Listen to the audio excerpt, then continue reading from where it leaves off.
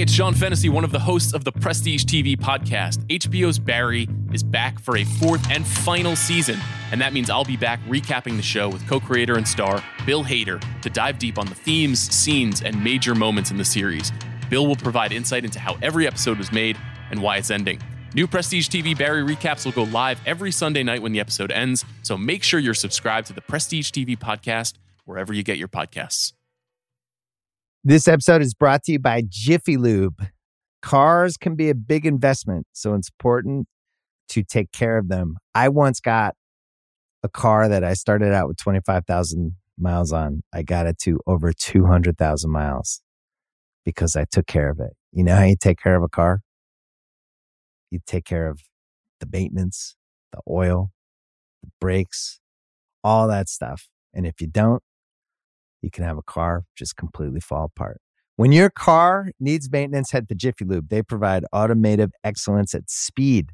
Get your oil change, brakes checked, tons of other multi-care services. It's all done by expertly trained technicians who actually care about taking care of you and your car. Jiffy Lube, car more. To find coupons and start an instant online estimate, visit jiffylube.com. This episode is brought to you by Cars.com. When you add your car to your garage on Cars.com, you'll unlock access to real-time insights into how much your car is worth. Plus, view its historical and projected value to decide when to sell. So when the time is right, you can secure an instant offer from a local dealership or sell it yourself on Cars.com. Start tracking your car's value with your garage on Cars.com.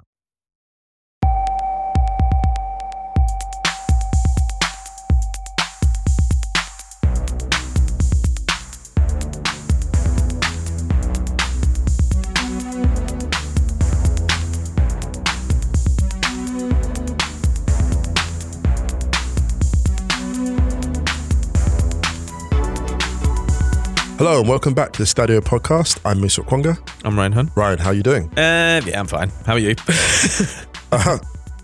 Good. Back in the UK, I was there for a week and I worked out that I was like, why am I so tired? And I suddenly realized I was basically up late every single night, including getting up at 5 a.m. because of the strikes to get a bus about 3 hours to record one of the podcasts with the great Will Poulter for Righty's House. You got a bus in that morning? Yeah, I got a bus. I didn't know that. Sorry, man. No, it's fine. It's a 5:40 a.m. I mean, you're always up early anyway. That's true, actually. That's usually like the window, the peak reply time from you on WhatsApp is like 4 till 6:30 a.m. Yeah, and there's always some Stadio listener going, "Oi, go to bed." It's so. Yeah. Why are you tweeting at 3:30 in the morning? Which I never listen to. It's so funny. There's no bigger gatekeeper than a Stadio listener at 3 a.m. when I'm watching the NBA, just minding my business, and I just tweet, they're like, "Oh yeah, Kwonga." Just minding his own business. Every now and again, trying to appeal to your sense of reason, because they know I'm the chaotic one. They're like, almost like, "Ryan, why is Moose out of bed?" Hey, listen, I've muted everyone. My Twitter's a ghost town. It's like we're showing a bunk or something, isn't it? Ryan.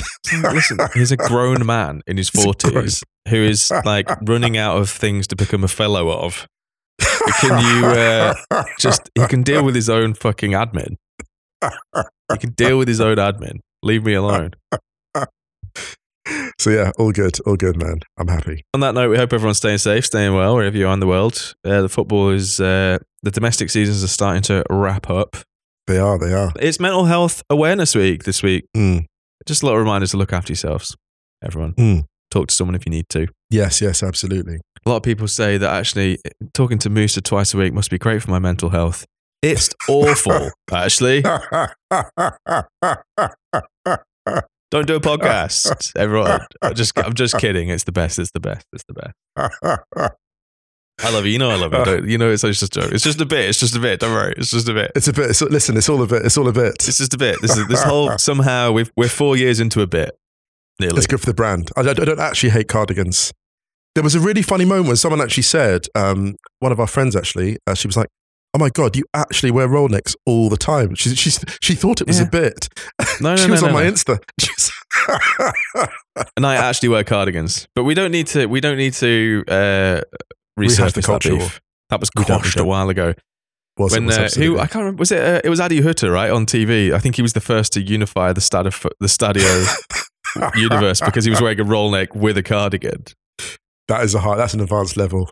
That was good, man. That was good. Oh, the good old days. The good old days of cardigans versus The roll innocence. necks. And that was all we had to worry about, Musa. That was all we had to worry about. Some quick admin.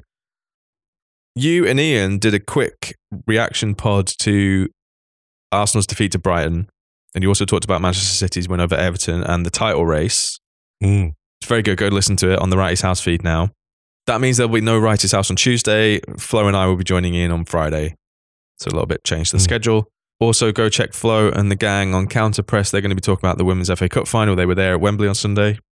So we're going to talk a little bit about that, but we're going to leave space for Flo and the gang to go and do that on Counter Press. If you haven't subscribed to Counter Press, what are you doing? Go and subscribe to Counter Press. Search for it on Spotify or wherever you get your podcasts. Yes. Flo and the gang twice a week talking about all your women's football stuff that you need. Some very funny stuff as well. And some really, really good deep dives on serious topics. Go check them out. Yes. I think that's the admin. You and I might be back twice more this week. We might do, because it's Champions League second leg, so we might do the little mini pods after each game. I love doing those. Yeah, they're great, man. They're nice. Other than that, go check theringer.com. Loads of great stuff. Can I just put out a personal recommendation because I've been really, really, really enjoying them. Obviously, the Ringer Prestige TV pod is amazing for deep dives on the biggest TV stuff going on at the moment. Can I shout out Andy Greenwald and Chris Ryan because the watch pods after each episode of Succession, the series, have been unbelievable. Next level. Wow. Just a personal favour. I just want to give a personal shout out to those two because they've been amazing. And I've been very much enjoying watching Succession, listening to The Watch. And Chris's intros, each one has been like really fucking good. So if we're shouting out Ringer stuff, not to fanboy too much, but if we are shouting it out, the NBA basketball coverage, the podcast coverage of it is exceptional. For the playoffs. I am loving the NBA playoffs. Like I'm obsessed with them. And also, since we're praising, look, we have to temper praise with criticism. So one criticism of the Ringer, whoever is running the Ringerverse Instagram account, and I suspect it's Joby, is out of control. Listen, Joby is coming like so that Joby has come out with a few Hall of Fame performances on Hilarious. The Ringerverse Instagram. There have been some reels that have gone up recently where I've been like, take the login away from that man. I think he needs to change the password so no one else can log in. That's what I think should happen. That's my energy. Shouts to Joby. So yeah, great job, gang. Anyway, listen, sorry. Football. We're here to talk about football. We're going to do a quick roundup of some stuff and then should we talk Premier League title race? Yes, the race is still racing just about. But yeah, let's get into after this. Let's do it. This episode is brought to you by State Farm. You might say all kinds of stuff when things go wrong, but these are the words you really need to remember. Like a good neighbor, State Farm is there. They've got options to fit your unique insurance needs, meaning you can talk to your agent to choose the coverage you need, have coverage options to protect the things you value most, file a claim right on the State Farm mobile app, and even reach a real person when you need to talk to someone. Like a good neighbor, State Farm is there. All right, man, quick roundup time. So Barcelona won La Liga. They beat Espanyol 4-2 in the Barcelona derby. It was all very calm for Barcelona. It was 4-0, right? And then they conceded 2 goals. Lovely ball from Frankie de Jong for Jules Koundé's goal. Oh yeah, for the fourth. Yes. Do you know what that reminded me of? Peak Pirlo at Juve, clipping to Lichtsteiner. Yes. Oh my God. Oh, on the back post.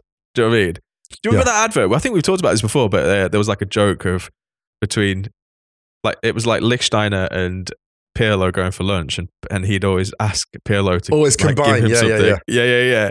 And then Pirlo does that in the car park, and he stops and taps his chin and goes, and then it just cuts to all the times that he's assisted for Lichtsteiner. I love Great bit that. of advertising. Great bit of advertising. Anyway, I digress. So Barcelona, Barcelona, But before we jump to Barcelona, is that just as specific as the game, Balde as well, incredible. Oh my God. Incredible performance from him. Yeah, so let's just quickly flag that up because I thought he was amazing. Barcelona won the league in the cauldron, the stadium of their most hated rivals. The mutual loathing of those clubs is almost off the scale, to be honest, which explained later what happened. But basically, without giving too much away before we discuss it, the conclusion of the Barcelona game was foreshadowed by everything that happened in the game before, especially the fact that Espanyol fans were watching Barcelona, their most hated rivals, winning 4-0. At one point, they're 4-0 up, winning the league on their turf at a time when they basically are desperate to escape relegation. So the context of that game could not be more hostile. And for Balde to come in and do what he did, and that as a young player was exceptional. But yeah, anyway, back to you. Obviously, in this game, Barcelona decided to celebrate on the pitch, and Espanyol fans started to run onto the pitch, not condoning for 1 second fans, like especially, we'll talk about like that guy who came on to try and chat to Eddie Howe at the Leeds game. I was like, what the hell? That's really scary. Look, the security arrangements should have been far superior to that. Yep. And crowds, because the problem is once fans start rushing players, this is the thing, you don't know what the intent is. So already that threat, by that point, when people are rushing you in those vast numbers, it's terrifying. And I think it's just a question of security ask themselves questions. Watching the game play out and watching the scenes develop and the atmosphere in general, it was not the wildest surprise that is what happened, given that rivalry and all the rest of it. And I'd like to say that, but yeah, if that's fair. Something else wild quickly. Valladolid had a goal disallowed at the half-time against Sevilla because the referee decided to blow the whistle just before the strike. Real Madrid rested a load of players on the weekend. Again, Getafe still won 1-0. We were talking about it in the WhatsApp group, just being like, that's some hard rotation. Yes, from, it was. Carlo Ancelotti. Atletico Madrid, meanwhile, lost away at Elche. Elche already down, 2 wins in the last 3. Quick shout for Arne Slot and his Feyenoord side, who clinched the Eredivisie this weekend. Really good achievement for them. The first title in 6 years, I think. Props to Arne Slot. The season before he took over, at the end of the, they were 29 points behind Ajax in the league. And in a couple of years, they've managed to overtake them and win the league. I mean, can I just say, not that I'd ever issue a come and get me plea to any city, but if I had to, architecture, food, football, Rotterdam. Someone said, food in Rotterdam. I'm like, have you seen the variety of restaurants there, my friend? So yeah, that's my come and get me plea. Are you what? Hang on a minute. Why? No, not at all. No, I'm just saying. I'm just saying if there was. What are you pleading for? Saying, I don't know. I'm just saying if there was someone, So I stayed in Rotterdam actually a few years ago. And I was just like, wow, this city's kind of got so many cool things going for it. It's such a vibe. It's a great place. So like I said, it's not a come and get me plea. Is there anything that you become a fellowship of in Rotterdam? Is it just going to give you the key to the city for no reason? Musa Ongonga visited once. We're going to give him the key to the city. Write a poem about it. If you wrote a poem about it, then maybe do people know this? Because you became a fellow of the Royal Society of Literature. That's true. Yeah, and this last and week, then you became so I should probably explain. Yeah, so very quickly, the reason I was traveling this week was I was in my old uni at Oxford, St. John's College, and I got made an honorary fellow, which is one of the great honours of my life. So yeah, it's awarded for distinction in your chosen field, and it's for alums of the college. So I had a very nice dinner. And what was your chosen field? It was being a menace. It was all of them. It's like, what does this man do for a living on his tax return? It's got like outstanding, honouring the achievements in your fields that you haven't chosen. You couldn't choose just one. So yeah, when I got the thing, I was like, plural. what? I have a chosen field. So yeah, that was. And can I just say, actually, it was very, very briefly on that before we get into the football. Look, it's a huge honour for me. And it meant a lot to me because my mum obviously was someone who, my mum's had quite a tough gig raising 5 of us by herself. So I got in touch with her and I said, look, Mum, like, I know you're proud of this, you're going to be telling people. I said, when you tell them, and I made very clear, I sent a little bit of text. And Mum was like, the family are really happy. I said, Mum, reply to them with this message and say, this is your success. Like, don't let anyone distance you from it. This is yours. This is yours, Mum. Like, don't be like, my son. No, it's yours, actually. You have to take your wins. You have to enjoy them. And this is your win. So you have to go and run with it. And also, as well, did? yeah, what's that? Sorry. You scored the goal and pointed to the assister. You always point to the assister. You always point straight home. away. It's my favourite thing when a goal scorer does that. And everyone's point to the assister. It's my favourite thing in football. Isn't it the best? It's amazing. I love that. Yeah. Anyway, I've told you this numerous times on mic and off mic, but I'm very proud of you. And it's an amazing achievement. Should we talk about someone who's on the beach? Who's on the beach? Napoli are on the beach, man. They lost 2-0 They to Monza. They're in them. They very much look like a side who had clinched the championship about 10 days ago, and let's just say had some celebrations in the past week. Do you remember Freddie Flintoff when England won the Ashes and he went 10 Downing Street and he was wearing shades, and I think he said there are 1,000 stories behind these sunglasses. It was like England winning the Euros. All of them in Trafalgar Square the next day with sunglasses on, hungover to shit. And here's the thing: we didn't need to hear a single story because we knew all the stories. We all knew what this was. We all knew what it was. Like we were just like, yeah. Juve beat Cremonese 2-0 at home. Really concerning thing about this was Paul Pogba. Oh, that's heartbreaking. First competitive start. Almost 400 days. Went off with an injury, looked really, really down about it, understandably, in tears as he went off the pitch. I don't know what that injury is yet, but his reaction seemed to suggest it was pretty serious. So tears. After everything, it wasn't just because it's not just the injury absentee, the stuff with his brother and the blackmail and all of that, the allegations, all of that. It's just a rough year for Pogba. Milan, meanwhile, had to have a chat with some of their ultras after their defeat to Spezia on the weekend. I mean, this is probably down to the fact that their Champions League place is massively under threat now. Even though they are in the semi-final against Inter and they could go through to the final, we never know. The dynamic of that, Mayoa posted a tweet sharing this, and I looked at that picture. The picture of the Milan, the video of the Milan players standing and listening patient to the ultras. But on some level, you might say, oh, well, that's actually just them taking on board like fan sentiment. But I don't know. I felt it was kind of like, I saw that and thought the dynamic of this is quite unsettling, actually. I don't know how you felt. I think that it's more about the symbolism of it. We see it in the Bundesliga quite a lot. We've seen players go over to ultras who are absolutely fuming, and they're probably just like nodding, going, yeah. Because they know, like, at the end of the day, fans have more of a say on the continent, depending on where you are. They do, yeah. Like, in a way that's maybe quite surprising. Like a lot of this fans. Is just more it's more like the gesture of them going and being heard is all that's really happening. Because I think a lot of them were just like, they were just stood there, just waiting for it to be done, and then they go. This has happened. We've seen this numerous times. It's been a very confusing season for Milan, hasn't it? Because and we also don't know what the hell they were saying. Yeah, right? This is true. So, I mean, I think you're right. Yeah, it's been a confusing thing for Milan. Winning the league probably ahead of schedule, dropping off, going through to a Champions League semi-final. Mixture of emotions. Yeah. But fair enough. I mean, I don't know. As long as I don't really have a problem with those kind of interactions at all, as long as it stays non-threatening. That's my only thing about it. Like when fair enough. I'm just not that well versed in it, so for me, I was like, this is quite. I think it always looks a little bit when you have a load of like football fans, usually dudes dressed in black, kind of berating players, and they're stood there just accepting it. It can look a little bit like.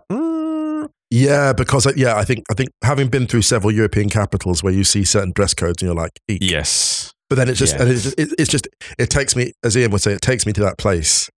Mentally. I agree. I mean, obviously, I understand that like there's a very different dynamic there. Is like a straight white dude seeing that interaction and not. But you have Pioli there, and you have a lot of like the fact that Pioli was there. I think was quite symbolic because I think like he seems like someone who will protect his players at all costs. Yeah. And also, if Pioli turns around and says something to them, they're going to listen as well because he won them the fucking league. So, this is the thing, and this is why he's still there. Actually, exactly. Yeah. But Inter beating Sassuolo 4-2 on Saturday. Quickly, let's do the Bundesliga. Big wins for Bayern on Saturday. Yes. They beat Schalke 6-0. Big win for Union against Freiburg 4-2. Huge. Massive Can I say win. Two things to shout out here? Gerardo Becker's performance, outstanding. I think 2 goals and an assist. And also, Grifo's Panenka, which was perfect. Grifo scores a Panenka that is so slow that the keeper dives and has time to get back up and get a thumb to it. before Still it goes in, does and the same. actually that makes it even more perfect. Actually, It does. So, yeah, it does. huge win for Union on their way towards Champions League football. Well, that means they've opened up a 3-point gap on Freiburg in 5th, and there's 2 games left in the Bundesliga. Champions League qualification is in Union's own hands. Union Berlin in the Champions League. In the Champions League. Just wow. I hate to say it, but that's almost like go on. That's almost like a Stonewall Coach of the Year. I don't like to normally throw that out there, but for them to secure Champions League Union as a coaching achievement. Yeah, as a coaching achievement. Urs Fischer almost kind of feels like he should win Coach of the Year every year. Right, yeah. I mean, what he's been doing over there. I mean, with 20 minutes to go in the Leipzig-Werder Bremen game, it looked like that both Freiburg and Union might have a big chance of going through to the Champions League. But then Nkunku went into warp drive. Yeah, Leipzig came from behind 1-2-1. Nkunku is looking spectacular. My goodness, yeah. So Chelsea fans should be happy. What another player to be watching in the summer is Randall Colomwani. Got to shout him out very quickly. Amazing. Eintracht with a great win over Mainz, who not an easy side to turn over, beat them 3-0 at home, and he was that guy. He's incredible. Honestly, he is. He's spectacular. Every week almost. Just yeah. Amazing. Can I shout out Dortmund though, because Dortmund were 4-0 up after 32 minutes against Gladbach on the weekend. Gave them the business. Which is not an easy game for them. No, not at all. It's always a very heated game. They were unbelievable. And the second half obviously took on a little bit of a different dynamic because Dortmund were cruising. Took the foot off the pedal a little bit. Couple of late goals for Gladbach, and then looked like it might be getting a little bit nervy for Dortmund. But then Gio Reyna scored in the 90th minute to open that gap again. Dortmund will get a bit of a stick for the draw against Bochum, but in context, Bochum are still fighting for something, right? It was at home. They got the draw. Dortmund could have got that penalty, and since the Bochum draw, they've been brilliant the last 2 games. They've been brilliant. And this is the thing, really, and this is maybe a theme we'll get into with the title race in the Premier League. Sometimes, actually, it's not about bottling it. It's about the team you're up against having extraordinary resources and giving you less margin for error than you get in almost any other league. And I think Dortmund maybe have been a slight victim of that because, like I say, they've been brilliant these last couple of games. Yeah, I mean, also their form the first half of the season. If they put together just a little bit of a run of form in the first half of the season, they'd be clear this league. Yeah, absolutely. In France, the top 3 all won in Liga, and Lyon defeated PSG in the Coupe de France Féminine. 2 goals for Ada Hegerberg were enough to seal it for Lyon, and Jean-Michel Aulas was there to lift the trophy as he announced he's leaving Lyon. So that was a nice touch from Wendy Renard, gave him the trophy. So Lyon on course for the double. Just very, very quickly, just a quick shout out to John Bostock for missing the Panenka in the playoff final for Notts County, because Notts County went through and it didn't matter in the end. But I absolutely respect John Bostock going for a Panenka to clinch promotion back into the Football League. And the commentators on BT Sport were losing their fucking minds about this. What? Game's gone. Commentator was literally screaming. I wrote a tweet saying, what was he thinking? And I was like, we all knew what this was. We knew what this was. We knew what this was. And I want to give a shout out to Ken Murray, who replied to me saying, crazy that any time I see a Panenka at any level in any country, I think of you, which is one of the biggest compliments anyone has ever given us on Stadio. Can I say also shout out to John Bostock, because you think of the journey John Bostock's been on when he started out at Spurs and was highly tipped and didn't get the launch pad for his talent, and he's been on a journey himself. So for him to return, it's kind of a beautiful story, actually. I mean, came through a palace, didn't he? Yeah, and it kind of means more, almost, him doing it this way, to go on that journey and return with Notts County, like this great, one of history's great clubs, to bring them back up, especially after running Wrexham so close in the league. It feels fitting they're back up in the league now, to be honest. Yeah, totally. So, They deserve to be back in the Football League. I'd really like Wrexham and Notts County to do some kind of just like a co-promotion just for their new season. It'd be really nice. Just like a one-off short film or something coming up together. Nice. Anyway, yeah. And shall we wrap our little roundup on the Women's FA Cup final? Because like we mentioned, Flo and the gang will be covering that on Counterpressed. But Chelsea winning another FA Cup for Emma Hayes. They beat Manchester United 1-0 thanks to a Sam Kerr goal. But, Leah Galton with a spiritually onside goal, I think, after 22 seconds. And the reason it was spiritually onside was because it was Ella Toone given offside in the build-up. Toone was given offside. And that goal changes everything because... 22 seconds the ball was in the back of the net. How do I say this? That was the most confident finish that any Manchester United player offered in and around the 6-yard box the whole game. It was almost like that was the last time in the game Manchester United weren't thinking about the enormity of it.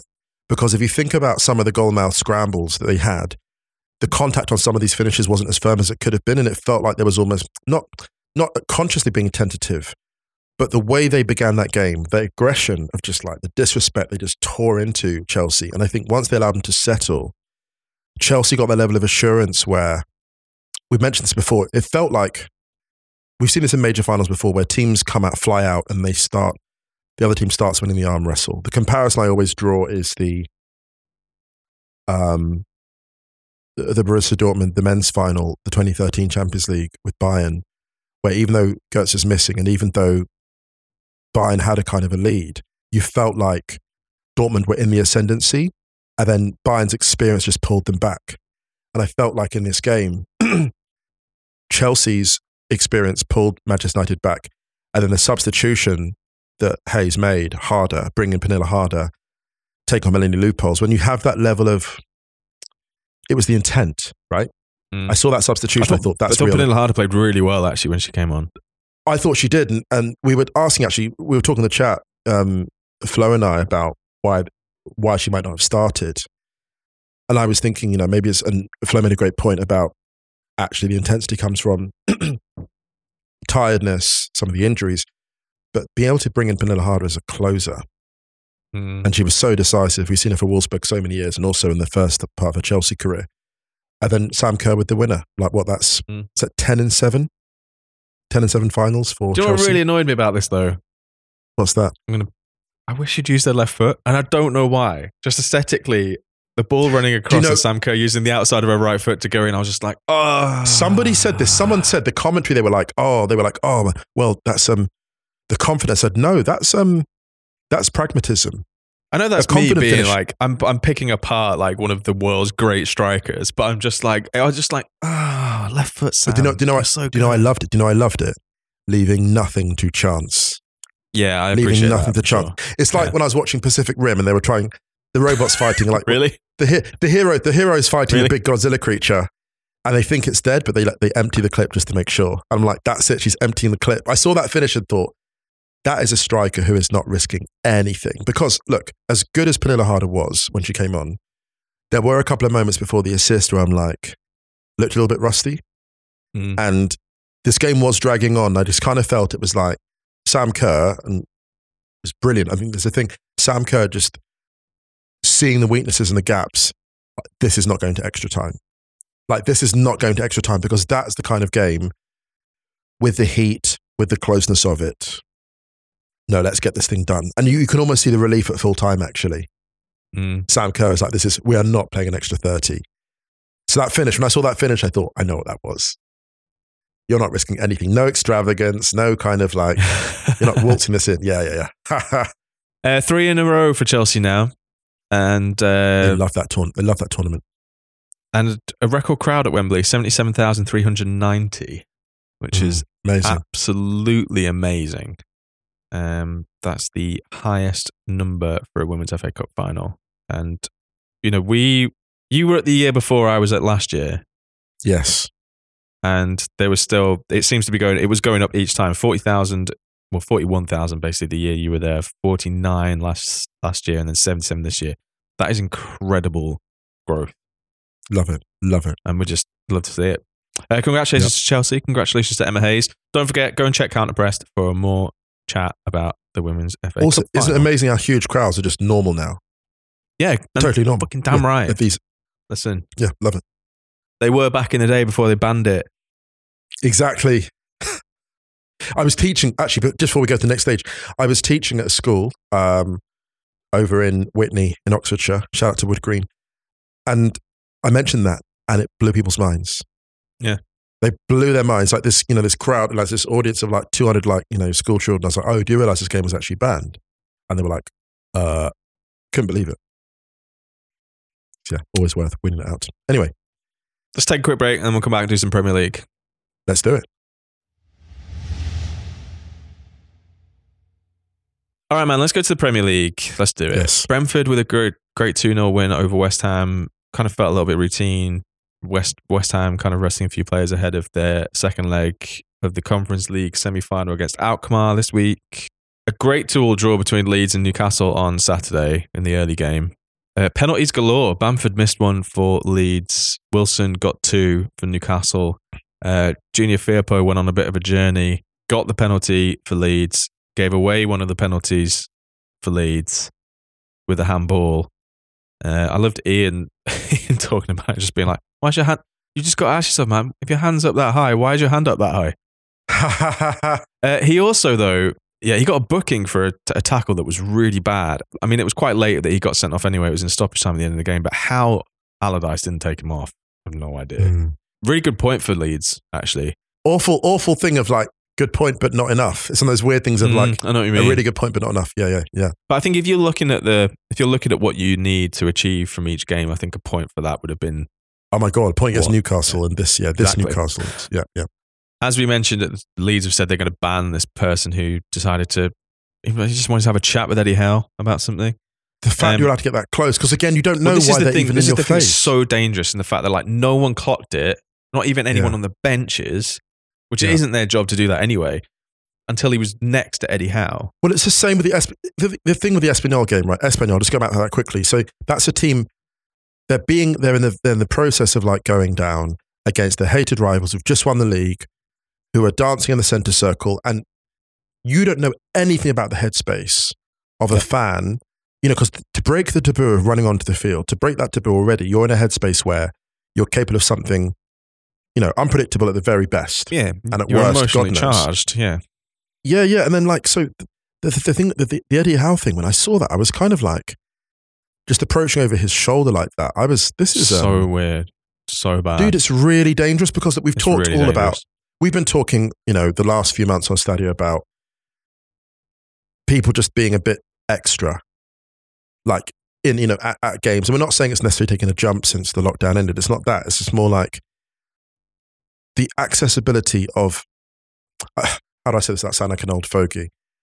There's always that fear that when things boil over online, like, and people become almost like memes, coaches and players become almost memes instead of people. And it's easy to like fire shots and insults at people to a certain level. Like, I just worry that spills over every now and again in unpredictable ways.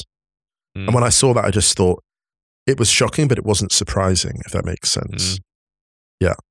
So I hope they get a handle on that. That's it's obviously quite grim. Yeah. Villa beating Spurs 2-1 and were thoroughly deserving of it. Spurs finishing was a little bit wild though, but there were a couple of offside, like poorly timed runs as well. That they had the ball in the back of the net a couple of times for offside. Great goal from Jacob Ramsey and a lovely free kick from Douglas Luiz was enough for Villa. Harry Kane with a penalty in stoppage time at the end of the game, or in the 90th minute. What's really wild about Villa is that they are level on points with Spurs now. Love it. We can talk about them now, can't we? Back to winning ways after back-to-back defeats. So yeah, I think one for the end of the season, because Emery is in a shout for being coach of the year in the Premier League. I think definitely, no question. Chelsea drawing 2-2 with Forest, 2 for Raheem Sterling, 2 for Taiwo Awoniyi. Forest were 1-0 up, 2-1 up. No, sorry, 1-0 up, 2-1 down, and then managed to salvage a draw out of that, and another good point for them as they look. They're 3 points ahead of the relegation zone. Obviously, Everton losing to City. We'll talk about it in a little bit. Palace, tidy win over Bournemouth. 2 great goals for Roy's. Yeah. The Renaissance. Yeah, they're just casually chilling in 12th. Do you want to talk about your beloved Manchester United being Wolverhampton Wanderers 2-0? The second goal that looked like it would never arrive, but it did eventually. I haven't got much to say about it, sadly. Love Next, that. Love that please. for you, Musa. I mean, they were pretty good, Man United. Good goal for Martial. Good goal for Garnacho at the end. I loved Weghorst was like calling for It's it great. and looked Look, really actually, pissed off when Garnacho it's great that went for it. Great that Garnacho's back and great for him to score so soon. Look, that's an extraordinary player. And I think United are a squad in transition. It gets talked about a lot, but he really is he's the kind of talent you can build a squad around. It's quite poignant having him and Martial scoring in the same game, because what Martial, in my opinion, should and could have become with consistent coaching, and obviously that's on the player too, but I think Martial suffered more than most from all the changeover. He's all like a Ferran Torres to me, actually, Martial. Ferran Torres was developing really nicely under Pep and now looks kind of all at sea under Xavi. And I think Martial's kind of similar. I think he needs one sort of consistent coach, bring the best from him. So I hope Garnacho goes on and fulfills his potential, because at the moment his ceiling isn't really in sight. And it's funny because he was brought under very different circumstances, brought along under very different circumstances from Anthony, but I think he has a higher ceiling, actually. Shouts to Wolves, though, because I think that the job that Lopetegui has done at Wolves is amazing. Wolves have to spend a bit of money in the summer. Yeah. That's for sure. And they need goals, man. Yeah. I mean, it's the perennial, isn't it? Yes. Final game of Saturday was Southampton's defeat to Fulham 2-0 at home, which sent Southampton down. 11 years in the Premier League they've been, and this has been on the cards for a while. I wrote a tweet saying that this season has been so long that Ralph Hasenhüttl will still have taken charge of more than a third of Southampton's league games this season by the time the season's done. I think a lot needs to change at Southampton. A lot has changed. I think a lot needs to change going into next season. There are obviously going to be huge departures. I imagine James Ward-Prowse is probably going to leave. And I think for Southampton, we'll talk about Arsenal in a little bit, but I think for Southampton, it's kind of, they could have done with a little more Arsenal in terms of not making so many changes this season and just establishing a core group of players that you could essentially rely on and build through the season. It was quite erratic, especially because I think a lot of that is down to the fact that you had 3 managers this season there. Yeah. And also just the signings they made, Ian and Sean, which was great, by the way. Ian and Sean were on Match of the Day together, which was lovely. Ian and Sean were talking about the signings that they made this season. And while they are, Brighton are an amazing example of how you don't need to have Premier League experience to sign really amazing players or sign players who haven't had Premier League experience. But I think there's a balance to be had there. And so many of Southampton's key signings this season were really young without any Premier League experience. And I think that when you're in a relegation scrap, you need to have a spine. Too many moving parts. There's too many moving parts. This is it. Too much potential and not enough experience there. And I think that that's something that really cost them in the end. I think because we've seen this season, or we've talked about this a number of times, the strength in depth in the Premier League and the amount of players that you can actually bring in from other clubs who have got experience, who can really, really help in a relegation scrap. To be honest, I'm not entirely sure that before the season, I can't remember many people tipping Southampton to go down. No. I mean, maybe they went under the radar to an extent. Maybe. But we also rate Hasenhüttl quite highly, so I think that we've said this before. We've said this about the squad that Southampton had, and we've said this for a long time. I think if you look at the squad that Hasenhüttl was working with, and this is not a disrespect thing, it was more like in terms of the squad and the depth, it was remarkable what I think he was achieving at a certain point with them, to be honest. Yeah, commiserations to Southampton, first team to be relegated from the Premier League this season. And I know we've kind of left this till last, but I mean, considering how big the fixtures were. Yeah. And the reason we did that was because obviously we mentioned at the top, you and Ian did Wrighty's House, so that's going to take the bulk of it, and we wanted to shout out some other stuff. But Manchester City beating Everton 3-0 at Everton cruised it. They were really, really good, Manchester City. They weathered the storm from Everton. Those like 2 first half minutes. That period, they really look. They Everton actually, to their credit, because Everton were pretty good. I thought at they periods were, and the goal by Gundogan. Look, that first goal from Gundogan is amazing. Gundogan was so good that I actually went and had a look at his career history at City in particular. And then I went over to kind of the sort of the contracts. I thought, okay, this man is certainly appreciated within City, but I'm not sure beyond. I think Gundogan is so good that it's taken for granted. Gundogan is extraordinary. This is someone who, his performances, he doesn't really care about stats. Whether he's scoring as he plays as a 9, he'll play as a 6, he'll do whatever Pep asks. So some seasons he'll score 3 or 4, 5. Other seasons he'll score almost 20 because that's what Pep wants. He's literally a player. Pep can go into okay, this season you're not scoring more than 3 goals a game, 3 goals a season because you're playing here. All right, boss. Mm-hmm. Next season, you're playing as a false 9 because you've got no striker. All right, boss. And he does it. And I actually think for what he does, he's underpaid. For what he does, he's underpaid. There's not enough clamour about him. He's not talked about enough. He is absolutely extraordinary. There's something so inevitable about when Gundogan takes control in the late stages of a title race for City. And he's done it again. This goal he scores against Everton, there's nothing so on good. when he receives it. There's nothing on when he receives it. And a split second later, Pickford has no chance. Oh, it's amazing. It's amazing. Gundogan's opening goal is out of this world. Yeah. Then he puts in, it's extraordinary. Then he puts in Haaland, less than 2 minutes later? Incredible. Done. Yeah. And then he puts the free kick in. Oh, like it's nothing. Yeah. I mean, we could go Gundogan- hypercritical on Jordan Pickford and Position. basically say that I think it's for the second and third goals, I think he could have done a lot better. I think if you're looking at that as an England number 1, you would be a little bit like, Do you know what I think happened? This is the thing for the Haaland header. I was watching and thinking, you were expecting a better quality of header. Actually, you were expecting it more downwards and more whatever, but it came straight at you, and it's almost like you blinked, if that makes sense. But you're expecting it down and across, which is where I think Haaland maybe should have put it. Not to be overly critical. But the free kick again was excellent. Placement was great. Good. Yeah. So City looked very, very assured in that game. That put the pressure on Arsenal, and the pressure got to them, and Brighton put 3 past them. It got to them eventually because in the first half they looked really quite good. With the Trossard chance in particular, clipping the bar, it could be 1-0 Arsenal, then it's all different. But the moment they take the lead, the moment Brighton take the lead, and we said this before, Brighton, they had 80% possession against Everton in the 5-1 defeat. So they weren't clowns in terms of ball possession. Came to the Emirates and almost 60% possession. So Brighton ball dominant, and they just play their game. The thing with Brighton, of course, if you give them too good a look, they'll eventually undo you. And Benjamin White's been brilliant all year.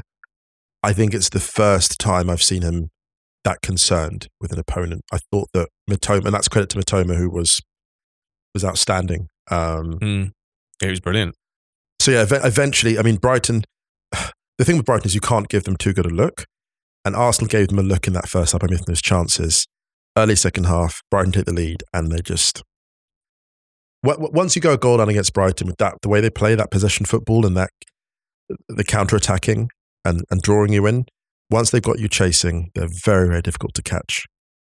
Yeah, I mean, I think it was a bit of a cliche, but I think it was definitely a game of 2 halves. I didn't watch the game live at the moment. I watched it back afterwards, and after seeing some of the fallout from it, I was expecting more of a battering, actually. It wasn't, though, was it? It wasn't. No, it wasn't at all. And I think that I understand that there's a lot of emotion and there's a lot wrapped up in these fixtures towards the end of the season. I think speaking from a personal point of view, I'd kind of made my peace with Arsenal losing, not winning the title anyway. When I was talking to people about it, I was casually joking about I think City will drop points, and I still actually think they might drop points, but I don't think it'll be enough for Arsenal to win the title. It was the West Ham game for me. The West Ham game was the one I thought, yeah. Opta wrote a tweet saying 3 of Arsenal's last 4 home defeats in all competitions. Just think about that. 3 of Arsenal's last 4 home defeats in all competitions have been against Brighton. I just think the margins that Arsenal have had, margins they've had to play with. Yeah, the wiggle room for Arsenal has been way more narrow. And Arsenal broke out to an amazing start of the season. I think the World Cup timing stopped some momentum that was... They were really flying, and they haven't been the same side since the World Cup, actually. Losing key injuries at key times. They have quite a lot of depth in terms of numbers, but they don't have the depth and quality that Manchester City have. So, for example, Manchester City can bring in who is it? They make 5 changes this week. Look, they didn't bring off the bench. Here's the thing: they've won. They've won 4 of the last 5 league titles. This will be 5 of the last 6. They're experienced. They're coached exceptionally well by Pep Guardiola. They have one of the all-time great coaches. Pep making adjustments every single season. He wins last season with basically a false 9. This year wins with a conventional 9. Slight change in the formation, and that's worked beautifully for them. You know, they're coaching against a team with exceptional resources, an outstanding coach, and an outstanding playing staff. Yeah. So that margin for error is so small. But over the whole of the season, Manchester City have been the best side in the Premier League. Yes. And they're going to win the league. And it happens. It happened. So yeah, I think just to recap on that, Brighton, just to give them a nod, they're outstanding. And I think, again, supporters or fans of the clubs who are going at Arsenal after this defeat, not there should be that many because Brighton have shown how good they are. In terms of the stage of the development of like De Zerbi's Brighton, we'll look back at the result as something to expect from this collection of players. This extraordinary Brighton team whose ceiling is not yet entirely apparent. And it'll be interesting now to see who they recruit in the summer because they'll probably lose some players. But now the agent of every brilliant player around the world, old or young, who never got a full crack at the platform they deserved, right? Which is 95% of footballers, is going to be approaching Brighton. This is what's so exciting about what they've built there. They're now, the machine, once they keep the structure there, it can just carry on going. There's no reason why this club needs to fall out of the top 10 in the Premier League for the next few years. There's no reason at all. And that's conservatively speaking. And that is, if you think about that, that is a wild thing to say. Credit. It's almost as incredible as what Union have done. It's almost as incredible. Yeah. Genuinely. And Roberto De Zerbi is in a shout for one of the coaches of the year as well because he's come in. Oh my goodness. And listen, we said it, man. Brighton. It's going to be Brighton on acid. And my God, what a trip. Like, they are incredible. They are incredible. In this game specifically, I actually thought Arsenal dealt with them pretty well on the whole. I think the scoreline kind of flattered Brighton a little bit. Yes. In terms of overall balance of play, they were just way more clinical with the chances they got. And to be honest, the second and the third, they looked like end of the season goals that you concede with a squad that has been. That's not a pass that Trossard is playing when he first arrives. Yeah, that's not yet. And that it looks like a side who is kind of knackered, hasn't been able to rotate for a while. Everyone's a little bit like exhausted, and they just can't get it over the line. And Brighton are the worst team that you want to play in that scenario because they will just wait for the mistake. Well, do you know why they're the worst as well? Do you know why they're worse? Because Because it feels like they turn up with a new genius every couple of weeks. Yeah, so Caicedo's been playing right back now. Can you imagine? A scouting report at Brighton is the question mark emoji? Really? Because Enciso, where the hell? Enciso just popping up. Ferguson's been brilliant. And these are players who are not really on the international radar, not unless you're in the elite scouting networks. And they come out of nowhere and they're brilliant. Dude, they're liquid. Yeah, it's true. They're an AI. The thing that I find interesting is the differing reactions to something like this. And I think it raises a really interesting conversation about modern fandom. I know you guys talked about it on Wrighty's House, so I would recommend people going and listening to that, and I won't go into it too much here because I think since Stadio started, I think a lot of people have probably heard my big picture Arsenal bullshit. And there obviously comes a time when you have to stop thinking about progress and the bigger picture and actually start winning stuff. Yeah. I know a lot of people might disagree with me, and that's fine. I don't think that Arsenal are at that point yet. This is a club that's been without Champions League football for 6 seasons, and it's going to finish second. It secured second with multiple games to go the season. I know that goals change throughout the season. Have Arsenal fallen short of their ultimate goal? Because the goal before the season started was to finish in the Champions League spots. It was to secure Champions League football. That was the ultimate priority because 6 years out of the Champions League for a club like Arsenal makes it extremely difficult to compete. 6 years. It's a long time, man. It's a desert. It's a wilderness. Yeah, and the fact that if you step back from it all, and I know that everything changes through the season, people are right to point that out. You know, when you progress, you know, for example, if you progress in the competition, you want to win it, right? But I think that if Arsenal don't lose key injuries to someone like William Saliba and Takehiro Tomiyasu, that might be 4 points. I said this to a friend, but Saliba gets you maybe one of those wins. Yeah. The majority of people didn't. I would say probably from what I observed in terms of predictions at the beginning of the season, the majority of people didn't even believe Arsenal would finish in the Champions League spots. No. I wrote a tweet last season after Arsenal failed to qualify for the Champions League saying disappointment is not failure. And I'd say that again. I've said that numerous times through this little run. Am I disappointed that Arsenal didn't win the league? Of course I am. Do I see it as a bottle job or a failure? Absolutely not. I see it as progress. And I know that Manchester City fans will be rolling their eyes at this because, yeah, despite all their resources, any other manager with that squad, you probably have more drop points. Pep is one of the greatest managers of all time. I don't think the fair-minded fans would roll their eyes because I think Man City fans do acknowledge on the whole that Pep is just extraordinary. He's a genius. Yeah, he's a genius. And not many managers figure out that tactical switch that Pep made midway through the season that turbocharged this side and eliminated all of the issues that they were having in the early stages of the season. Almost no one else thinks of it. Right. Yeah. And that decision ultimately is going to be the thing that wins City the league because it kicked them into a fluidity that they were really struggling to find early on in the season. Also Pep provoking the reaction from his players. Yeah. That was huge as well. Let's just mention that too. Yeah. Absolutely. Yeah. There's been so much to celebrate in terms of the progress that this team has made this season and some of the best football that I've seen an Arsenal team play for as long as I can remember. The atmosphere around the ground has been transformed. It's a place that now you really want to go to, whereas before it was kind of, people used to take the piss out of it. It's back in the Champions League. Arsenal is a destination again. Arsenal wasn't a destination, I don't think. Right. I think it dropped out to that point. And now I'm just looking at Arsenal now, and I'm looking at some of the other leagues in Europe and thinking, not only I think that player would be amazing for them, but it's now plausible that player would enter into the conversation. That is the change, and that's huge because Arsenal basically in the course of one season stopped being a banter club. People can send jokes, whatever, but it's half-hearted now. Arsenal now, a serious proposition as a possible destination for a player. And that in itself is a big change. I know that we said goals changed throughout the season, but if someone had told me before the first game of the season that Arsenal would have lost the title mid-May, I'd been like, what year are we talking about here?